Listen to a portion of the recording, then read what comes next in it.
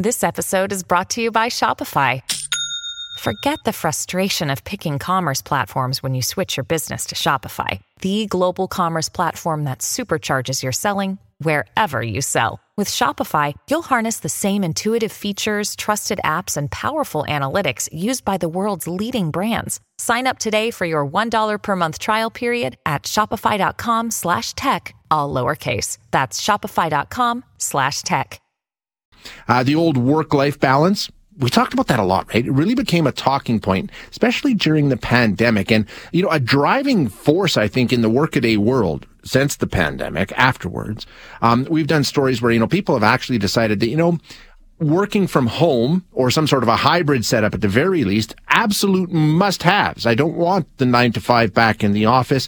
Mental health, well-being is a priority. Same goes for entrepreneurs, of course, but it's very different in their case, I think, than it is for people who are quote unquote employees, right? I mean, finding that balance can be much, much harder if you're an entrepreneur because it's all on you. And we're now starting to get some stats and some data telling us that they're struggling. There's some serious issues affecting entrepreneurs in this country. So let's have a conversation about that. We're going to speak with Neil Seaman, who is a senior fellow at the Institute of Health Policy Management and Evaluation at the U of T, and an adjunct prof at the University of T as well. Neil, thank you for being here. I appreciate your time. Good morning, Shay. It's a great pleasure to be with you. Thank you. Yeah, it's an interesting conversation. I think it's probably something a lot of us overlook, right? But we're now getting some stats, some hard figures, some data that tells us that entrepreneurs in Canada are feeling some strain, right? What are you hearing? Yeah, thank you. I mean, I say we. I'm an entrepreneur myself, serial entrepreneur. 72, upwards of 70%, struggling with a whole range of conditions, stress, anxiety, overwhelmed with, not getting, of course, the financing that they need. And there's two parts of the entrepreneurial ecosystem in Canada. There's the one you hear about a lot, the venture capital technology sector, which is suffering in terms of financing and high costs and high interest rates. But then there's the whole other sector, right, which is driving our economy. So in Toronto, for example, I was looking at data on the Danforth in Toronto, and overwhelming percentage of restaurants putting themselves up for sale. And when that happens, as you know, the entrepreneur wears that burden, wears the burden of their employees. It's tough. Yeah, and the employees, as tough as it might be, they always have the option of moving on and getting a different job. But like you say, if you're an entrepreneur, you're sort of first one in, last one out. Is that what it is? Is it just that pressure and the fact that there's really not a break for a lot of them, right? I mean, is that the driving force behind some of these numbers? Yeah, I mean, what we're starting to see is that entrepreneurs are wired a little bit differently. A lot of this is thanks to my late father. He was a brain scientist, studied how this chemical dopamine in the brain works differently on different people. And so what we've learned is that entrepreneurs essentially are super sensitive to that dopamine chemical, and that can sort of wreak havoc in any number of ways.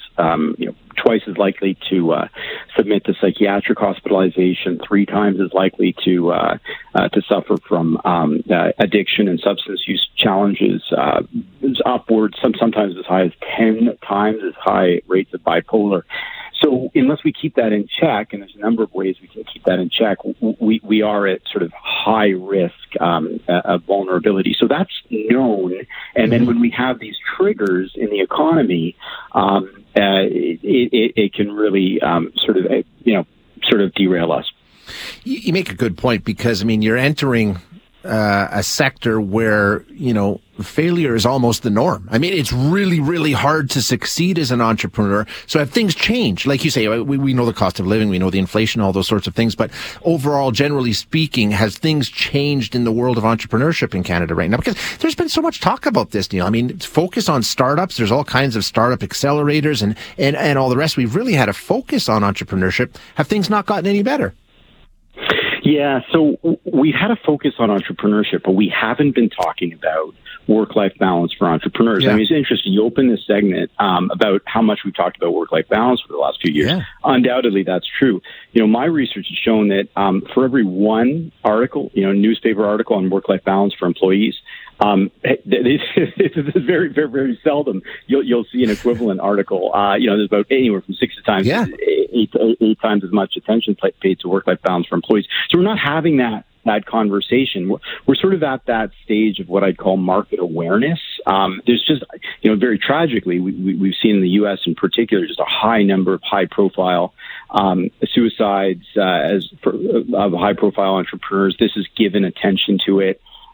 The Mental Health Pledge, the Founders Pledge, led by now friends Naveed Lalani and Brad Baum and Michael Freeman out of California and Texas and elsewhere. They've really been pioneering this pledge internationally now, picking up on my research and the research of others like Michael in California, Helen Pushkaraya at Yale, and saying, look, we've got to embed money and processes, not much. I mean, it's really low-cost, no-cost solutions at the very inception of a company to ensure that founders' entrepreneurial mental health is taken seriously. When we take a look at, and like we say, the focus on entrepreneurships and startups and everything, have we improved some of the challenge at least? I mean, like you say, the mental health, the work-life balance, that's something that we still need to work on. But, the whole startup and sort of moving through the early phases, have we made strides there? Have we made it easier, or are the challenges still the same? I think we've made some things worse. So I think a big part of the challenge with just entrepreneurial messaging to young entrepreneurs in particular is that we're just telling the good news, right? Yeah. We're saying, hey, it's just going to be a sunny success, where we know, right, at what you said, that entrepreneurship is about failure. That is the definitional element of entrepreneurship. You fail, you fail, you fail. Yeah, you succeed a little bit, you pivot, you might succeed a little bit more, fail again. And we need to tell the brutal truth about entrepreneurship, and then that I think can lead to good things. I think we need to tell stories about entrepreneurial failure so that people learn, and that's not really happening as much as it should be in the financial media, in the accelerator ecosystems, in the business schools, in the universities, a whole range of places I think that need to get real.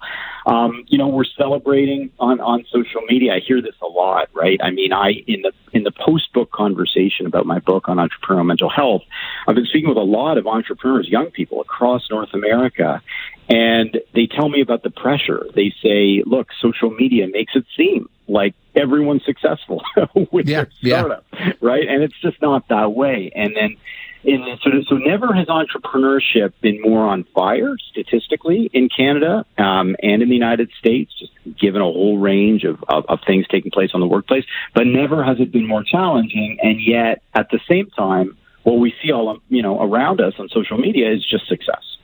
Right. In every walk. You're absolutely right. So how do we fix this? I guess that's what we come to, right, Neil? I mean, how do we sort of say that, okay, this is something that we've recognized as an issue, and how do we get started on addressing it?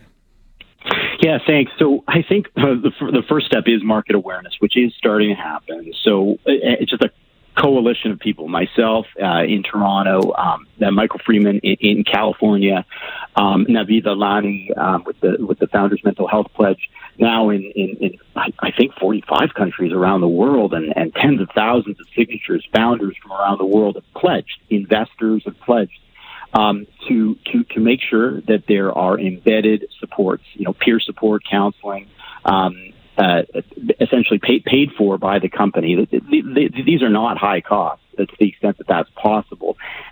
Beyond that, processes can be in place. So you can have an expert advisory committee of the board of a company to whom the entrepreneur can go to tell his or her story about the challenges that they face. That might help destigmatize some of the issues around access to services. And I think just talking about it, I mean, even these conversations, I mean, I've just had enormously interesting conversations after media discussions.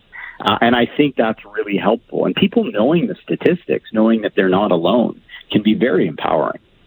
Yeah, exactly. I think you're right. There's so much stigma, and we talk about it in so many areas, right? I mean, the stigma is the stigma, and it's a barrier in so many places. And this is just one more place we need to take it down. It makes perfect sense. Yeah, and with entrepreneurship, it's rough because you have every incentive in the world not to talk about your mental health struggles, right? Yeah. You're worried about people thinking you're weak or timid. If you want to get investment, you're worried that your employees will not take you seriously, outside community. So it's kind of like, seen as a scarlet letter. But in fact, quite the opposite. When I started coming out about my own mental health struggles, others as well, people admire it. They really like that vulnerability, and I think that's something that the younger generation, people kind of under 30, are more conversant in, and so that's kind of interesting too, I find. Yeah, I think you're absolutely right, Neil. Great conversation. Thank you so much for being here. I appreciate it.